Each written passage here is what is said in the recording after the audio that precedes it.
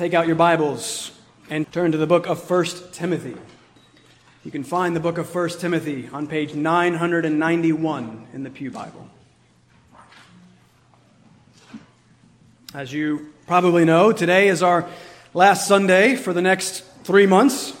Some of you are at least hopefully a little sad about that. Some of you are probably a little excited. At least we can get out by noon now on Sundays.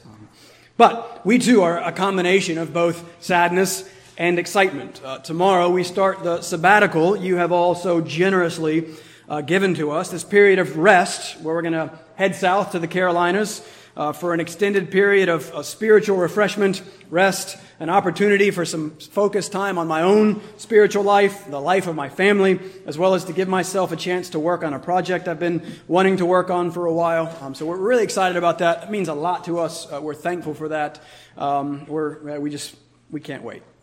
This is our home, though.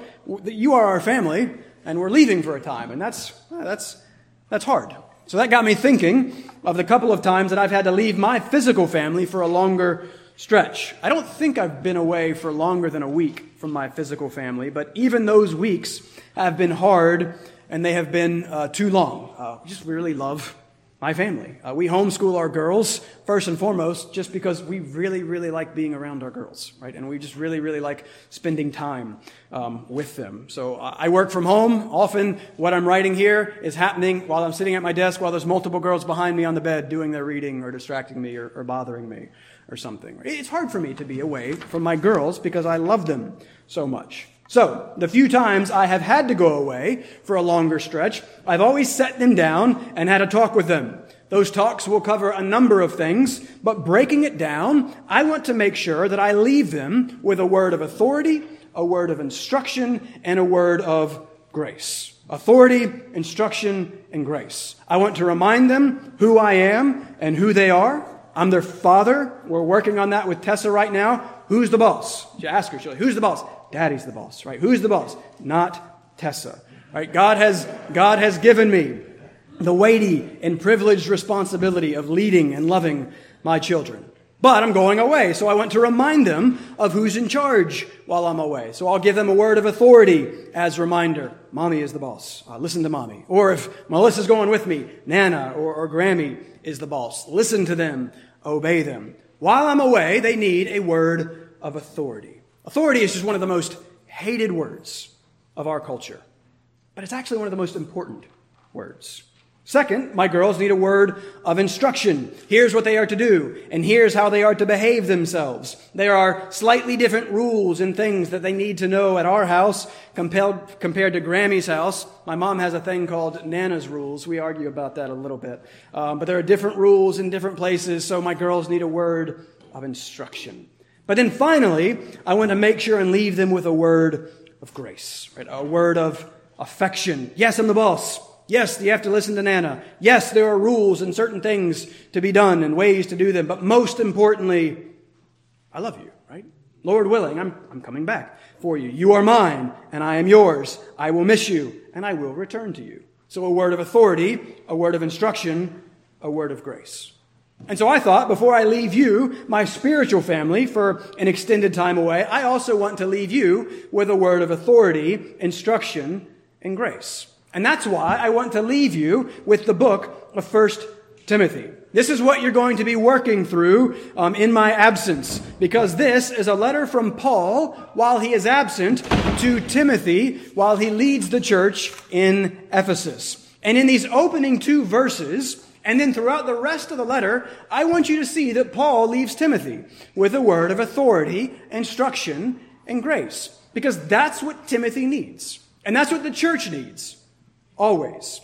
And 1 Timothy is first and foremost a letter about the church.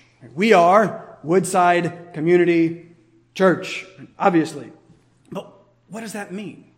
We've talked about personal identity in Romans a few weeks ago. We looked at corporate identity a couple of weeks ago from John 3. Well, that's what we're going to continue to do with the book of 1 Timothy. Brothers and sisters, spiritual family, we are a church. But what is a church? And what should it be like? How should it be led? What is its purpose? And how does it accomplish its purpose? That's what 1 Timothy is all about. This then is a great opportunity while I'm away to spend some time studying God's manual for the church. Again, of course, the whole Bible is God's manual for the church, but 1 Timothy is the most specific and practical application of the gospel to the life of the church. This book is just all about church. It's all about what God has done through the gospel of Jesus Christ to form and inform who we are and what we do as His church. You're going to be studying what God's people must believe and how God's people must behave in God's church. Flip over to chapter 3, verse 15. Look at that verse. We've been coming back again and again in John 20:31 as the purpose statement of the book. Well, here's Paul's purpose statement. Here is Paul's big idea that you need to keep in mind over the course of this whole series. He writes at the end of verse 14 that he's writing these things so that, purpose statement, so that if I delay, you may know how one ought to behave in the household of God, which is the church of the living God, a pillar and buttress of the truth. That's 1 Timothy. That's what I want to leave you with. That's the word that you need. Notice in that verse that Paul talks about behavior, that is life in the household of God, which is the church of God, which is a pillar and buttress of the truth. So 1 Timothy is behavior in the church, both of which are based upon the truth. What God's people must believe, how God's people must behave in God's church. So the theme I annoyingly came up with was belief and behavior befitting God's church. But that's just too obnoxious to leave for the other men to stick to. Belief and behavior befitting God's church. It's too annoying. So I'm simply going to go with doctrine and life in the church. That's the book of 1 Timothy. Doctrine and life in the church. And Mike can adjust that and tweak that however he sees fit. Doctrine and life in the church. It's important to know what you believe and why. It is important to know what we believe and why. It is important to know how you should act and behave in a way that honors the Lord. It is important to know how we should act and behave in a way that honors the Lord. Paul lays both of those out for us in 1 Timothy. And he gives us this book that is all about the church because Christ is all about the church. Last week was the primacy and the priority of Christ. A Christian's chief concern is Christ. Well, we could expand that. If a Christian's chief concern is Christ, then a Christian's chief concern will also be Christ's church, which is the body of Christ. Which is why biblically there's just no such thing as a Christian that is not connected with a church. That's just not a biblical concept. The church is the body of Christ. You cannot have one without the other. Christians have great care for the church. Christians are concerned about the health and life of the church, the very church that Christ gave himself up for. We saw last week that we should love what God most loves. God the Father most loves the Son, and then most loves his children purchased by his Son. God loves Christ and those who are in Christ. God has great care and concern for his church. We too then must have great care and concern for his church. Church, my desire for you is that you would grow in the grace and knowledge of our Lord and Savior, Jesus Christ, while I'm away. 1 Timothy can help with that. What if I came back and the church was even stronger and healthier than I left it? 1 Timothy can help with that. So let me leave you with an introduction and overview of the book that you're going to be looking at for the next 12 weeks, with Pastor Mike preaching the bulk of those, assisted by Henry and VJ and Peter. Let me leave you with 3 parting words, because in these verses, and then woven throughout the rest of the book, I want to leave you with this word of authority, a word of instruction, and a word of grace. So let's start. Let me read for you 1 Timothy chapter 1. I'm just going to read verses 1 and 2. That's my text. That's my assignment. But we'll read some other passages as we go and as we give an overview of the whole book. But pay attention. 1 Timothy chapter 1, verses 1 and 2. This is what God wants to say to you today. Paul, an apostle of Christ Jesus, by command of God our Savior and of Christ Jesus our hope, to Timothy, my true child in the faith. Grace, mercy, and peace from God the Father and Christ Jesus our Lord. Let's pause and let's pray before we continue. Father, show us Christ. Father, open up and reveal your word to us. Give us eyes to see and give us ears to hear. Give us a great attentiveness to the very word that is eternal life. Father, these are words that are inspired by you. These are words spoken by the creator and sustainer and redeemer of the world. Father, I pray that we would delight in these words and that we would hunger for these words and that we would think on them and meditate on them and stew in them. Father, do your work through your word in this time. Father, help me to preach and to proclaim your word clearly. Help me to proclaim it in your power and in your authority. Father, instruct us with that word. Encourage us and give us much grace through that word. Father, apart from you, we can do nothing. So we ask that you would help us now in this time. And we ask this in the name of Jesus. Amen. Point number one, Paul opens with a word of authority. As we've seen in Romans, ancient letters are structured differently and honestly better than our letters. Ancient letters begin with the identity of the author. And so we begin with the identity of the author. And the main thing we want to see is the authority of the author. You catch the connection? You see how those are the same root word there? Authority, author. An author is a creator of something. An author is a source of something. And as the source of that something, it is the authority on that something. So Paul, as author, is authority. So always be asking yourself and be aware of who or what is your authority. Because everyone has one. As unpopular as the idea is in our culture today, you cannot avoid authority. Authority simply answers the question, well, says who? Right? Authority is the right or the power to say so. The Greek word, I like it a lot. It's exousia. Ex just means out of or from. And ousia is just the verb to be. Right? So power, authority, it's the right or the power that comes out of being or existence. You can think again of an author. Right? He creates something out of himself. He has authority over that thing. That's exousia, right or power rooted in identity, the source of the thing. Which means, first and foremost, that only God has absolute authority.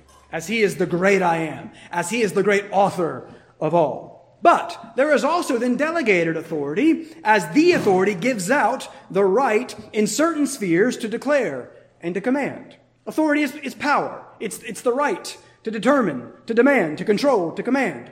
Your authority, the authority in your life, is what gets to answer the question for you, well, says who?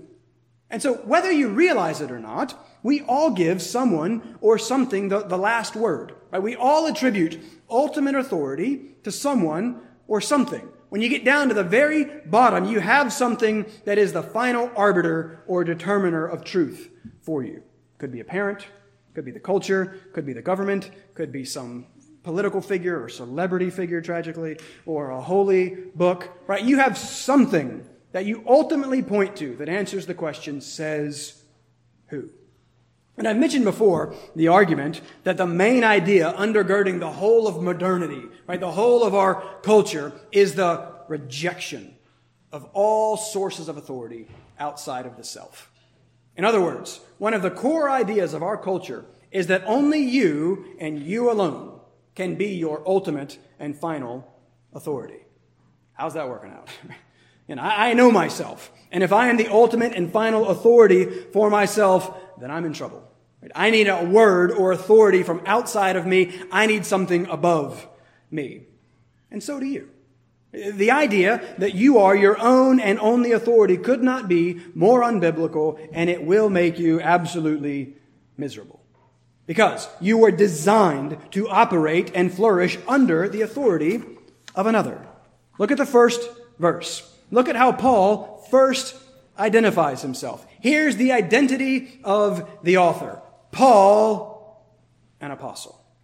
And Paul, as apostle, is authority. Apostle is an authority word.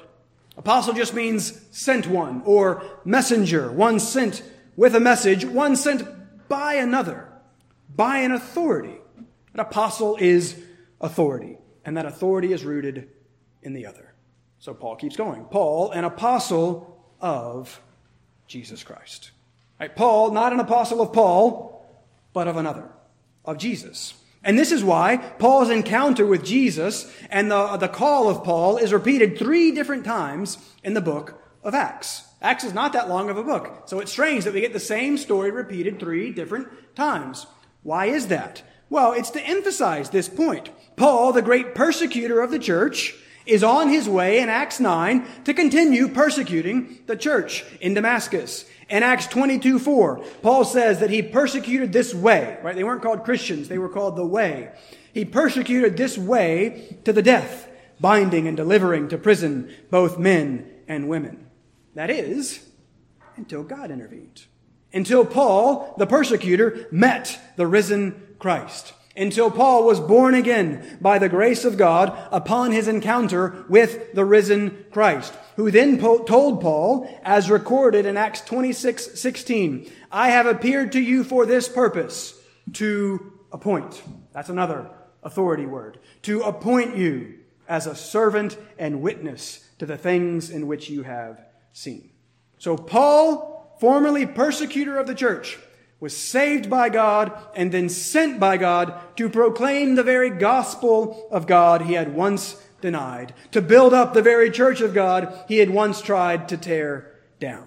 Paul, God's enemy, by the grace of God, is now God's child. Paul, opposed to God, is now Paul, apostle of God.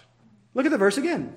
Apostle, Paul, apostle of Christ Jesus, he keeps going, by command of God. Again, that's another authority word.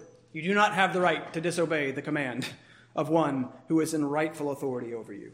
As much as I would like it, I do not have the right on all the driving we're about to do to speed and to do whatever I want. They will, as they did last summer, pull me over and give me a ticket. Right? I don't get to just get rid of the law that is above me. Right? How much more than the command of God himself? Right? The only one who has true, ultimate, absolute authority. The only one who uses that authority absolutely perfectly. All the rest of us mess up sometimes. All the rest of us at some point will abuse authority. Not God.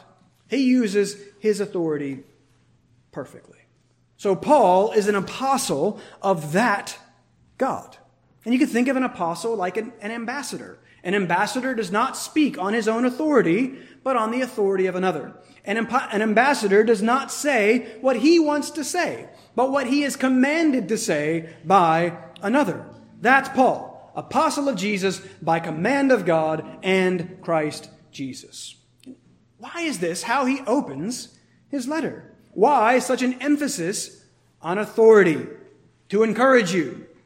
No, to compel you, to command you. From the very beginning, verse 1, listen. That's the application of verse 1.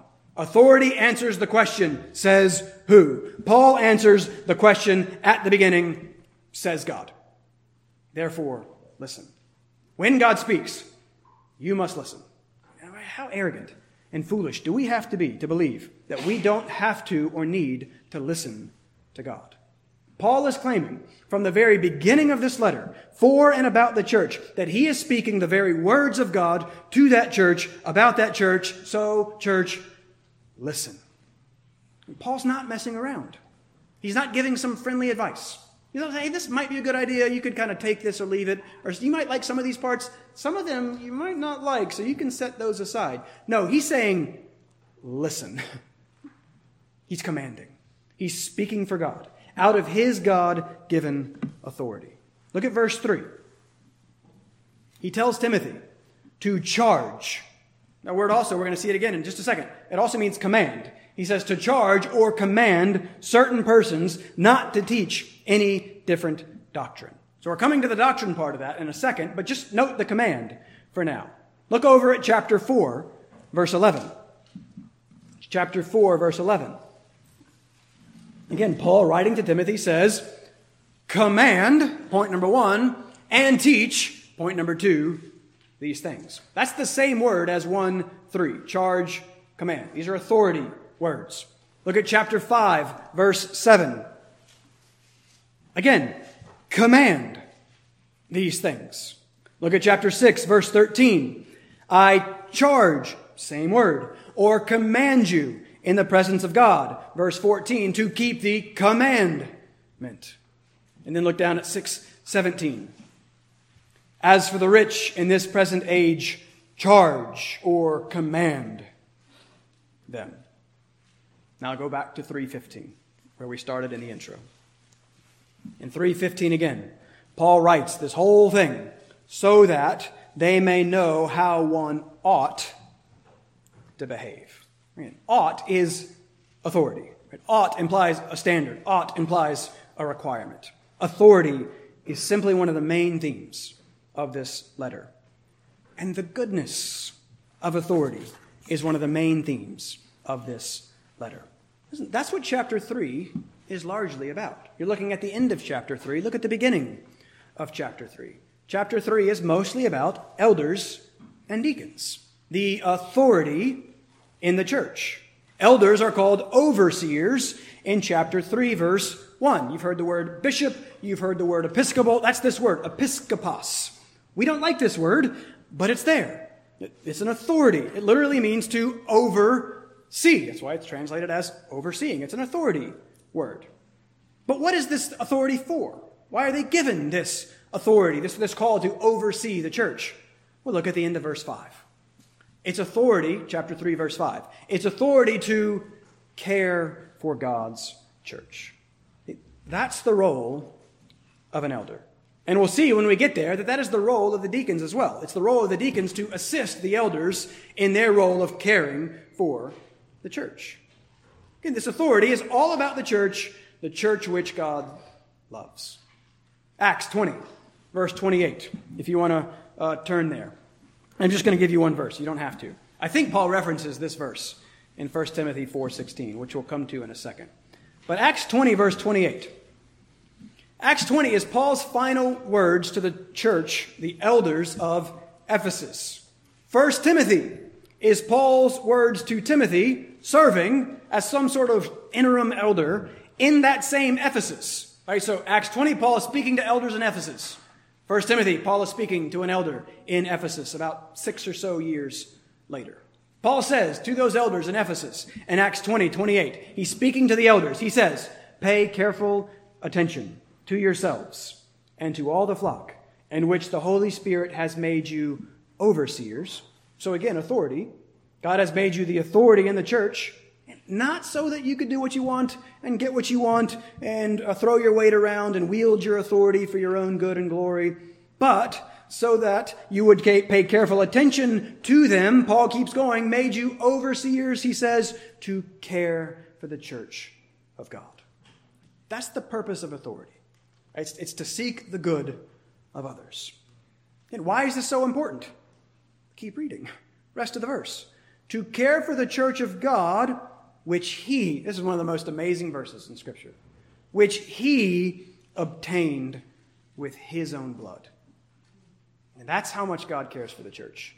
He bought it. He purchased it. Paul can say, with his own blood, the blood of Jesus Christ. Elders, Mike, care for the church. That's the job. Because God purchased it with his own blood. We are to care for the church because look at how much God cares for the church. This is authority in action. This is what authority is supposed to be for. Authority is good. It is designed for the good of others. We flourish under the benevolent authority of God, and then all of us flourish under the benevolent authority of those that God puts over us. 1 Timothy is all about authority. But that also means we're going to have to tackle chapter 2. 1 Timothy, chapter 2 is also all about authority. Remember Paul's authority. Remember, he is commanding. Look at chapter 2, verse 12. I do not permit a woman to teach or to exercise authority over a man. And some of you are probably cringing just hearing that. Right? Some of you are already reacting to and reacting against that. That's about as unpopular of a thing that you could say today. But it's there. It's God's word. We have to do something with it.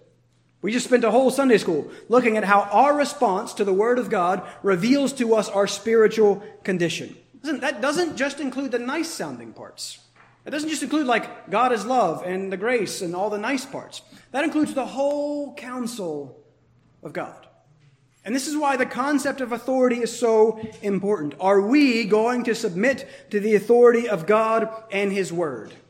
Even when it comes to things like this. Even when everyone around us is saying, hey, no, that's sexist. No, that's bigoted. Even when the churches around us are increasingly denying this thing. Will we still submit to God's word and to His authority when it's not popular? We need to always be tracking how our heart is responding to God's word. You need to always be tracking how you react and respond to things that are clearly revealed in God's word. That's a great revelation of your heart. So we're going to have to address the question of women and authority in the church. But it's just not that complicated. God's word is pretty clear. And God's word is always good. So Pastor Mike, I don't know where you went. I'll be praying for you. See you guys. I'm joking. No. I have no concerns about how well he's going to handle that text. So, you need first a word of authority. It's no accident that as our culture has progressively shed all authority, it has progressively fallen apart. Martin Lloyd-Jones, this is the third Martin Lloyd-Jones today, twice in Sunday school. That was not on purpose. Martin Lloyd-Jones writes, "There can be no doubt whatsoever that all the troubles in the church today, and most of the troubles in the world, are due to a departure from the authority of the Bible." I completely agree. Paul, as an apostle of Christ, by command of God, is sent with the command of God and says, listen, good and godly authority is such a blessing for all of us. Right? Are we submissive to God's word and to God's authority? 1 Timothy can help us with that. Point number 2. You also, though, need a word of instruction. Look at verse 2. Back to 1 Timothy 1, verse 2. Paul, apostle, command, authority. Verse 2. To Timothy, my true child in the faith. So Paul, older, nearing the end of his ministry. Paul is going to die in the next year or two or so. We don't know exactly the dates. We're in the mid-60s somewhere. Paul's at the end. He writes this letter to instruct Timothy, younger, still towards the beginning of his ministry. Timothy would have probably been somewhere in his 30s. But Timothy is actually one of the most important figures in the New Testament outside of Jesus and the apostles. Paul meets Timothy in Acts 16. Timothy ends up accompanying Paul on much of his second and third missionary journeys, serving sort of as Paul's right-hand man. This letter to Timothy opens Paul, an apostle. But if you remember all the way back to our study of Philippians, that letter opens Paul and Timothy, servants of Christ Jesus. Paul does that in 6 of his 13 letters. In half of his letters, Timothy is named in some way as having something to do with the letter, it coming from Paul and Timothy. Okay, so Timothy's a big deal. But this letter is to Timothy. This letter is to instruct Timothy. And that comes out clearly in the rest of the letter, but it's implied here in verse 2 even. In just the fact that Paul writes to him, but also in the fact that Paul names Timothy as his spiritual child, right? Parents instruct their children. Parents, your job is to instruct your children. And third, in the fact that Timothy is named his spiritual child in the faith.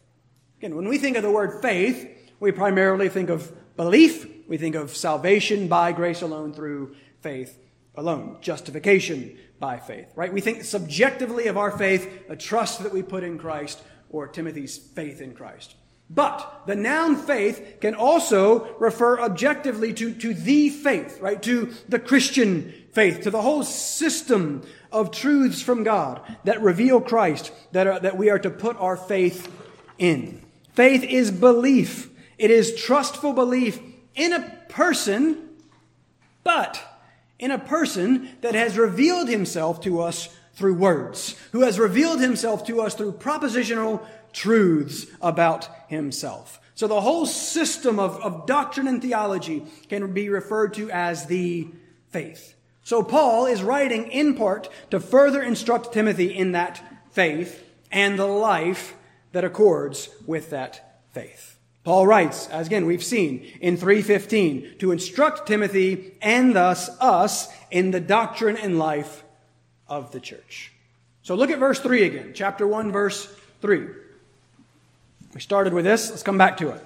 Why did Paul leave Timothy in Ephesus? What is he primarily writing to encourage Timothy to do now? He tells us, charge, command certain persons not to teach any different doctrine. This is the foundational point of the letter. In the Greek, different doctrine is one word. Some think this is a word that's actually coined by Paul. We think. Who knows? Hetero didaskaline. We know the word hetero just means different, of another kind. Didaskalos is just the Greek word for teacher. So the word just means to teach something different, to teaching of another kind. And this is the root of all of the problems in Ephesus. And I could make the case that this is the root of all of your problems, my problems as well. I said last week that you could argue that all, or at least most, of our problems in the Christian life and our errors of thinking and feeling and doing result first from a forgetfulness of Christ or of a minimization of Christ. That is, bad thinking about Christ resulting from bad teaching about Christ. We have a doctrine problem, and everything flows from this. Your doctrine is foundational. Your doing results from your believing. Your living results from your doctrine. You have some sort of doctrine. Everyone does. And so from the very outset, Paul commands, hey, charge them not to teach any different doctrine. Why? Because there is no different doctrine. There is only the doctrine. Look down at verse 10. Verse 10, sadly, both the ESV and the KJV mask this. Ironically, it's the NIV that gets this one right. It's not usually the case. In verse 10, Paul is listing behaviors that are contrary to sound doctrine. So again, there's an intimate connection. We're going to see this throughout the letter. Intimate connection between doctrine and living. But in the Greek of verse 10 there is an article that the ESV leaves out. An article, the, before sound doctrine. Literally, it says contrary to the sound doctrine. Because there is no other true or sound doctrine. Right? There's only the one. And again, you don't like that word? Yeah, it just means teaching. You don't like doctrine, don't like theology? Well, look at how it's paralleled and explained in verse 11. In accordance with the gospel of the glory of the blessed God. That's doctrine. The gospel is doctrine. The gospel of the glory of the blessed God. The gospel of grace. The gospel, Romans 1:16, which is the power of God for salvation. That's what this whole letter is about. You know, we've said 1 Timothy is about the church. The church, 3:15, which is the pillar and buttress of the truth. Look at it. Turn to 3:15. Let's look at this for a second. That's a huge statement. Let's unpack what that means in the order of this. Back to 3:15. One commentator calls this the most significant phrase in all of the pastoral epistles. 1st, 2nd Timothy, and Titus. The phrase, the church, the pillar and buttress of the truth. Here's what's at stake in Ephesus. And here's what's at stake today. Here's what this church is and what it's for. Here's how eternally important the church is. Look at the verse, the end of verse 15. Notice that we'd expect it to say, it's actually flipped. We'd expect this verse to say that the truth is the pillar and buttress of the church. That's what we would think it would say. What's a buttress, by the way? It's just like a support beam. It's a supporting wall. The King James translates this word ground. The NASB goes with the word support. Think just something foundational, something supporting. But catch that Paul says not that the truth is the pillar and foundation of the church, which of course it is. Well, we know that it is. That's what Paul says in Ephesians 2:20. Right? Paul talks about the church, again, the household of God. We are a family. We are the house of God, built on the foundation of the apostles, prophets, with Jesus himself as the cornerstone. All right, so again, that's our authority. That's our foundation, the truth of God, found in the Word of God. But that's not what Paul is saying in 1 Timothy 3:15. He calls the church the pillar and buttress, ground, support, foundation. This is the only time this word is used in the New Testament, so it's a hard word. He says the church is the pillar and the buttress of the truth. That's huge. What does that mean? Well, it simply means that it is the role of the church to serve and support the glorious truth of the gospel. It is the role of the church to proclaim and to protect the glorious truth of the gospel. That gospel, again, that is the very power of God for salvation. That gospel that is the word of life. The gospel that reveals God and mediates God. That's what the church is for. Is that part of our corporate identity? Do we think of ourselves as a pillar and buttress of the truth? We have been tasked with the responsibility of preserving the most important thing in the world. That's our task, church. Preserving the most important thing in the world. We have been tasked with proclaiming the most important thing in the world. We have the only thing that can ultimately help anyone. Everyone can help people in many ways. Everyone can do relative good to others in any way. Only the church can help people in the ultimate way. Only we can do ultimate good, because only we have been given the glorious gospel of grace that reveals to us the salvation that is found in Jesus Christ. Church, we have to take that seriously. That has to be fundamental to our identity. And that means that we have to take doctrine and theology seriously, because Paul takes it very seriously. And he, as an apostle of Christ, is our authority. Therefore, we must take it very seriously. And 1 Timothy can help us do that. I'm desperate to figure out some way to convince you of the importance of thinking deeply on the things of God. And I understand that we're not all wired the same. I understand that we all don't have to get degrees in theology. I understand that we all don't have to get all excited about parsing out the complexity of the hypostatic union. But I also understand that Psalm 1 says that blessed is the man whose delight is in the law of the Lord, the law of the Lord, the word of the Lord. And on that law he meditates day and night. And that's not for the theology buffs. That's not for the pastors. That's not for the professors. It's for everyone.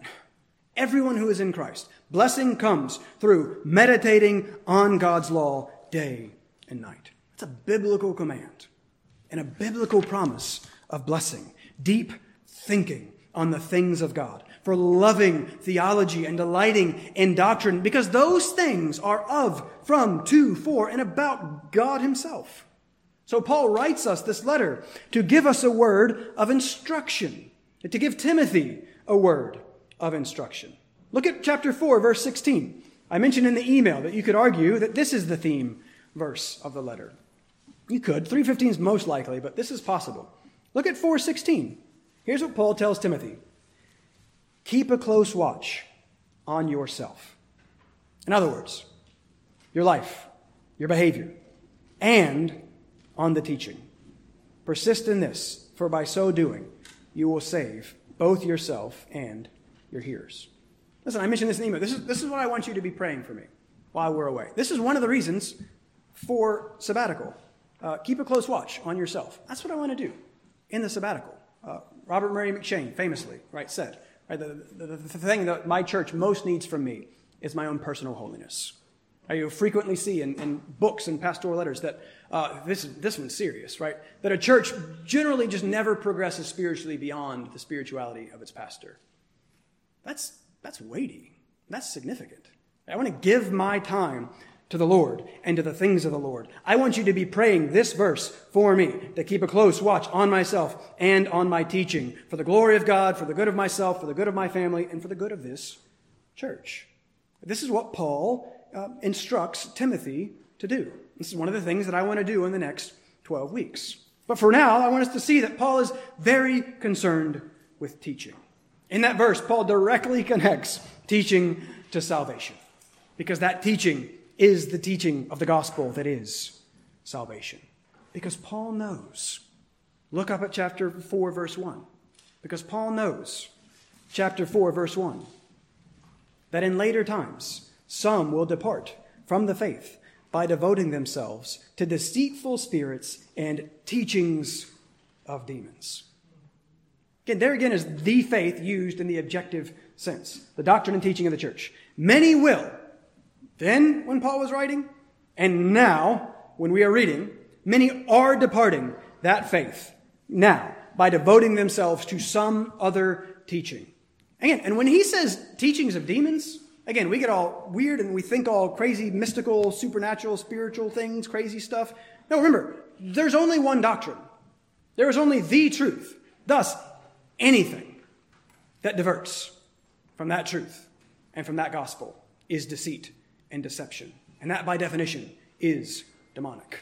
Again, we think the horror movies and the spinning heads and the vomiting. No, it's deception, and it's false teaching, and it's Satan disguises himself as an angel of light. Satan puts himself in pulpits and speaks things that sound really, really nice and kind of close. All of these things, if they diverge from the gospel in any way, are demonic teaching, according to Paul. Because there's nothing more important than the truth, church.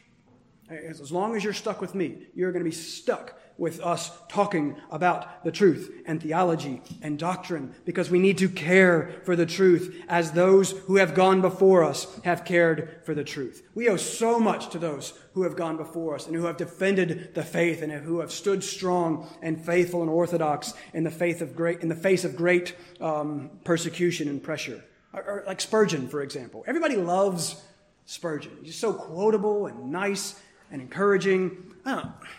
Spurgeon was a lion in the pulpit. If you ever go read his sermons, he did not mess around. He once said this from the pulpit: "He who does not hate the false does not love the true. And he to whom it is all the same, whether it be God's word or man's, is himself unrenewed at heart. Oh, if some of you were like your fathers, you would not have tolerated in this age the wagon loads of trash under which the gospel has been of late buried by ministers of your own choosing." That's excellent. The wagon loads of trash under which the gospel has been buried. Church, we're the pillar and buttress of the truth. Our job is to protect that gospel at all costs, to remove that trash, to point out that trash. Listen to J. Gresham Machen. He was hugely important in protecting the church 100 years ago, as so many were going mainline liberal. All the big churches are going in this one direction. Again, the same thing is happening today in what is now called progressive Christianity, because this word sounds so positive and encouraging. Again, it's not Christianity at all. We need a Machen. He said this 100 years ago: "Again, men tell us that our preaching should be positive and not negative, that we can preach the truth without attacking error. But if we follow that advice, we shall have to close our Bibles and desert its teachings. The New Testament is a polemic book almost from beginning to end. It is when men have felt compelled to take a stand against error that they have risen to the really great heights in the celebration of the truth." Church, I want this to be a place where we celebrate the truth. And let's boldly, graciously, wisely, but let's boldly stand against error. Because there's nothing more important than the truth that reveals the God to us who is life. The gospel is the power of God for salvation. Therefore, there is nothing more important than the right teaching of that truth. You get the truth that is salvation wrong, you get death. You get the words that are life wrong, you get death. The stakes could not be higher. And so that's why Paul writes this letter to Timothy. And that's why he tells them, hey, charge these men not to teach any different doctrine. And then chapter 3, hey, elders. Go back to chapter 3. Look at chapter 3. Back to the authorities in the church. The elders or overseers. Into verse 2. There's all these qualifications. Catch this one. He must be able to teach.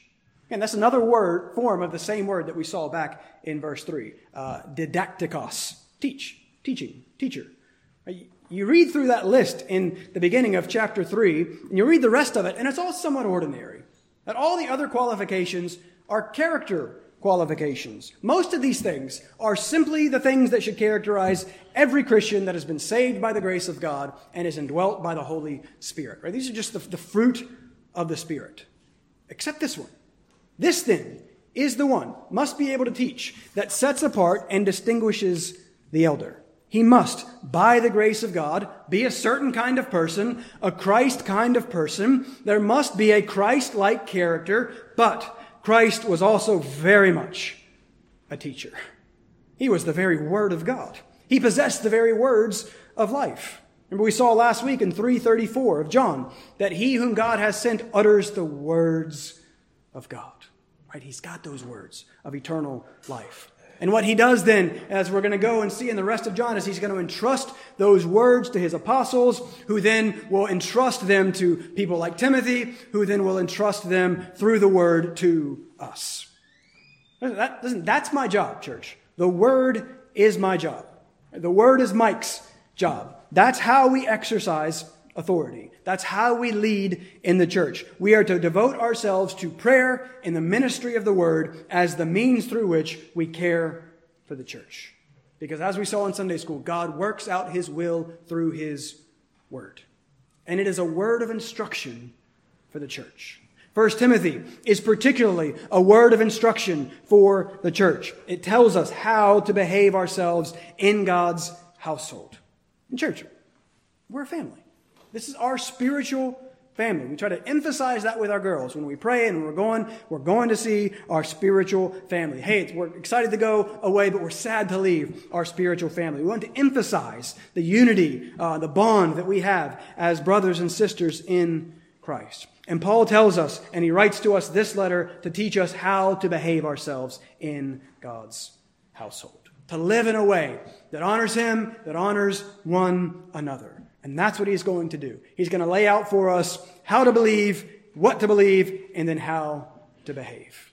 So this gives us the sound doctrine that we need. And this is why, in part, 1 Timothy is going to be perfect, a series to lead us up into the fall. We've talked about the 1689, right? We've talked about the Second London Baptist Confession. I've taught through this. I've explained this. We've seen the importance of sound doctrine. Well, this gives us that. Right? We want to adopt this as our statement of faith. When I get back in August, we're going to take a little bit of time in Sunday school to teach through some of the big ideas and key ideas so that, Lord willing, we can then be ready to adopt this as our statement of faith. So hopefully, I'm prayerful that 1 Timothy can help show us our need for a more robust biblical statement of faith. Because I'm committed to doing everything that I can to convince you of the beauty and the glory and the goodness of a rich, covenant, Christ-centered, grace-filled theology. Christ is primacy and priority. Therefore, we should make our knowing Christ a primacy and priority. That means we must make theology and doctrine of Christ a primacy and priority. For John 17:3, knowing the only true God and Jesus Christ, whom he has sent, is eternal life. Now, you'll hear often today that doctrine discourages, doctrine divides. Biblically, it's actually doctrine delights and doctrine unites, because doctrine reveals to us the God who is life and who is love. And so you need a word of instruction, church, and 1 Timothy can help with that. And third and finally, and I'll be brief here, this is no mere word of bare instruction. It is, and you desperately need, a word of grace.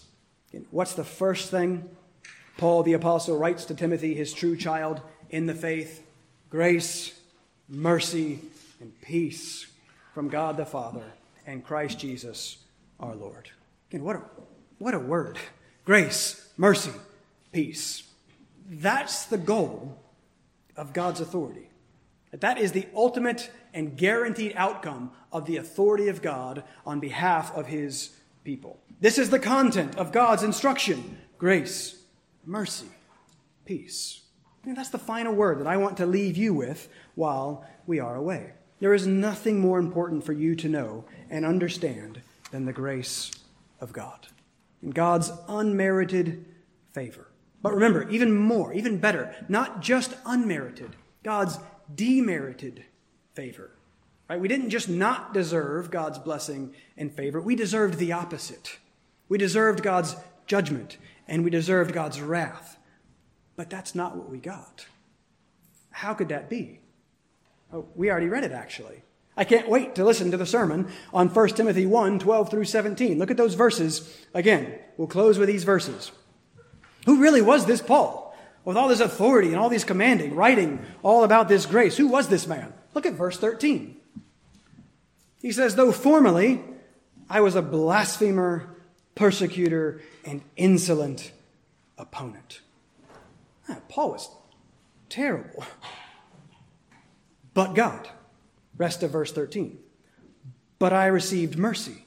Verse 14. The grace of our Lord overflowing grace for me with the faith and love that are in Christ Jesus.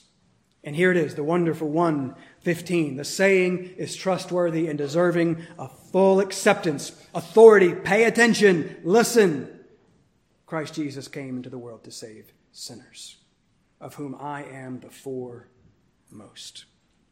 That's grace, church. That is a wonderfully concise and comprehensive statement of Christ's whole mission. The salvation of sinners. Not good people, not nice people, not moral people, not religious people, not people who try really, really, really hard. No, sinners. And Paul says he was the worst of them all. And Henry and I have been arguing which of us is second place, right? We are right up there with him. And that sin is no small thing. We so minimize sin that we just don't understand judgment and hell, and thus we don't understand the glory of grace. But sin is stupidity. It is selfishness. It separates us from the God who is life. Therefore, sin is death. That's what Paul deserved. That's what I absolutely deserved. But God loved us in this way, that he gave his son. He gave his son to die so that we could live. That's why he is life. That's why he is primary and priority. That's why he is our authority. That's why we must love his instruction, because look who he is. He is, verse 1, our Savior and our hope. He is, verse 3, he is grace, mercy, peace, and Lord. Do you see the beautiful juxtaposition there of how Paul combines love and compassion with authority there? He's the Lord. That's authority. Oh, but he's grace, and he's mercy, and he is peace. All of that comes together and is found only in Christ, who is God's grace toward us. He is all that you need, church. And he is ultimately what this letter is about. How he and his gospel of grace forms and informs who we are as his church. What we are to believe and proclaim as his church, and then how we are to live and behave as his church. He is what you need this summer. He is what I want to leave you with. He is what I hope you will think much on and grow much in this summer. Jesus Christ. We read it last week from Newton. Oh, he is a suitable Savior. So listen to him. Obey him. Delight in him. He is grace. And grace is what you need. And so notice how Paul structures this wonderful letter. He opens with grace, mercy, and peace in the very second verse. And then 6 chapters later, in 6:21, he ends very abruptly. I want to see who does, I think it's Peter, who does the end. And this abrupt ending. 6:21, Paul closes with grace be with you. And church, that's the structure of the Christian life. It opens with grace, and it closes with grace, and it's all grace in between. And thus there is nothing better that I could pray for you while I'm away, and nothing better that I would ask that you pray for me and for my family. Grace be with you, which simply means God be with you. The God of all grace. Know him, grow in him, submit to his authority, right? Learn his instruction. Delight in his grace. And 1 Timothy can help you to do that. If you would, bow with me. Let's close with a word of prayer.